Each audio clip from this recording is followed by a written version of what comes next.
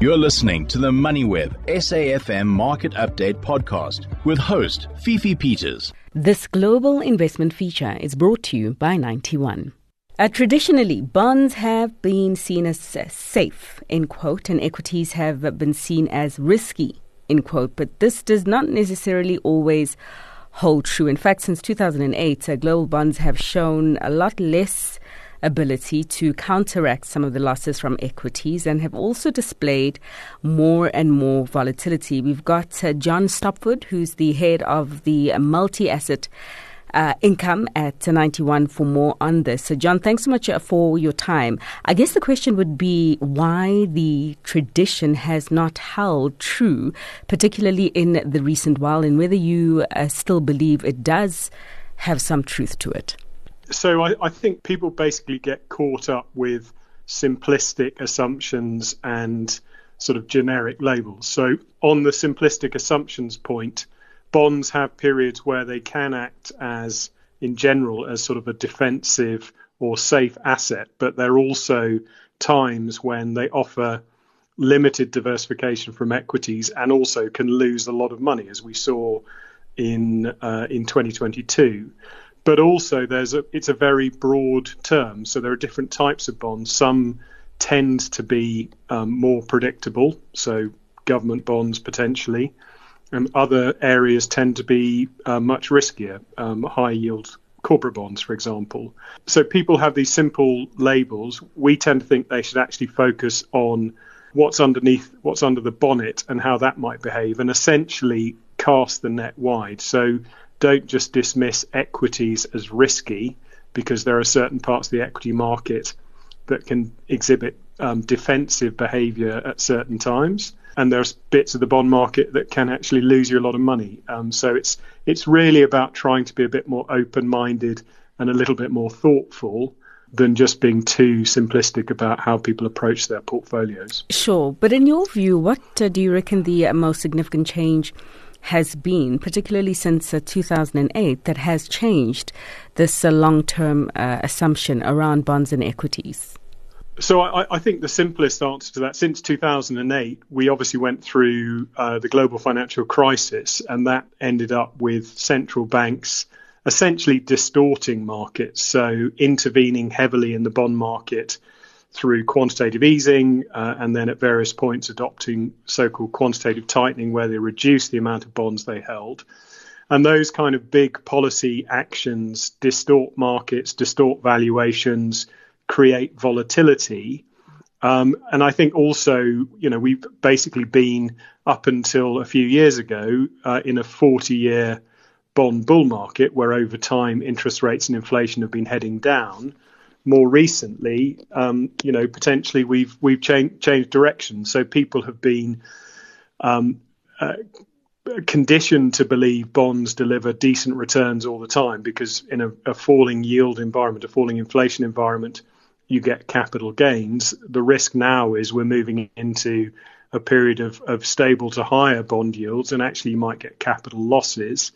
And that's something people haven't experienced in most people's working lives. We've been in a bull market. We might now be in a bond bear market. And so going back to the point that you made about, not being able to hold on to the simplistic approach of the past, for a conservative global investor, is there a defensive alternative then to fixed income? So, as I said, I think it's about just widening the net a little bit. So, yes, some bonds will play a part in a defensive portfolio, but you just need to think about the nature of the cash flows that you're receiving and how they're priced. But also there may be room for certain assets which traditionally are viewed as equity. So, for example, there are investment trusts linked to infrastructure projects where essentially you're getting long-dated, fairly secure cash flows, so a little bit like a bond, but typically they have an element of inflation protection and other aspects that might be attractive. Also, there are just companies where they have strong cash flow generation, very competitive market positions, and they have been able to pay back a significant amount of that cash over time to investors in a fairly predictable way. So you've seen, a whole range of companies in the US, in Europe and elsewhere, where over 20, 30, 40, 50 years, they've gradually increased their dividends. And so you've got relative predictability and some growth. And depending how they're priced, that may also be part of a defensive portfolio. So it's about taking a wider perspective, being less caught up with simple labels. On the flip side, you've got certain bonds that have behaved in a fairly erratic way. So historically, some parts of the corporate bond market have equity-like behavior in recession, so parts of the high-yield market. And more recently, we saw Credit Suisse, so-called COCOs, their subordinated bonds, being written off because of financial trouble for Credit Suisse, but their equity retained value. And that's a very unusual situation where equity holders continue to hold an asset that has value, but the bonds get written down to zero. So it's this idea about just not taking the simple term bond and equity at face value and assume one is safe and one is risky, but actually think a bit more deeply about each security you own, what part it plays, how it generates income, and how predictable that is, and how it's priced. Is it cheap? Is it expensive? Mm-hmm. And we think by taking a broader approach and a more open-minded approach, you can deliver more consistent defensive outcomes than just basically buying bonds and hoping for the best. Okay. So as co-manager then of the 91 Global Multi-Asset Income Fund, how are you positioned, just given your view of these asset classes? So the areas that we are particularly negative on at the moment are parts of the bond market. So in particular, the so-called high-yield corporate bond market, which is essentially lending to risky companies. We just don't think you're paid enough compensation to own those kinds of bonds at the moment, because basically you get a little bit of a pickup in yield over government bonds, but the risk at the moment we think is that some of those bonds will default and you're just not going to get enough compensation. There's very little upside that we can see, and there's plenty of downside. Similarly, I think if you look at, parts of the government bond markets, we've still got to get through the tightening cycle in the global economy, the rises in interest rates. But at some point, if we go into a more challenged economic environment, they will offer value. But over the medium term, we are somewhat concerned about government bonds holding value, particularly if inflation remains stickier and deficits remain large. So we do have some exposure there, but I think we're a little bit cautious at the moment. And then we do think there are opportunities in the equity space. So, there are a number of very high quality companies where we've got a lot of confidence that they're going to maintain and grow their dividends over time.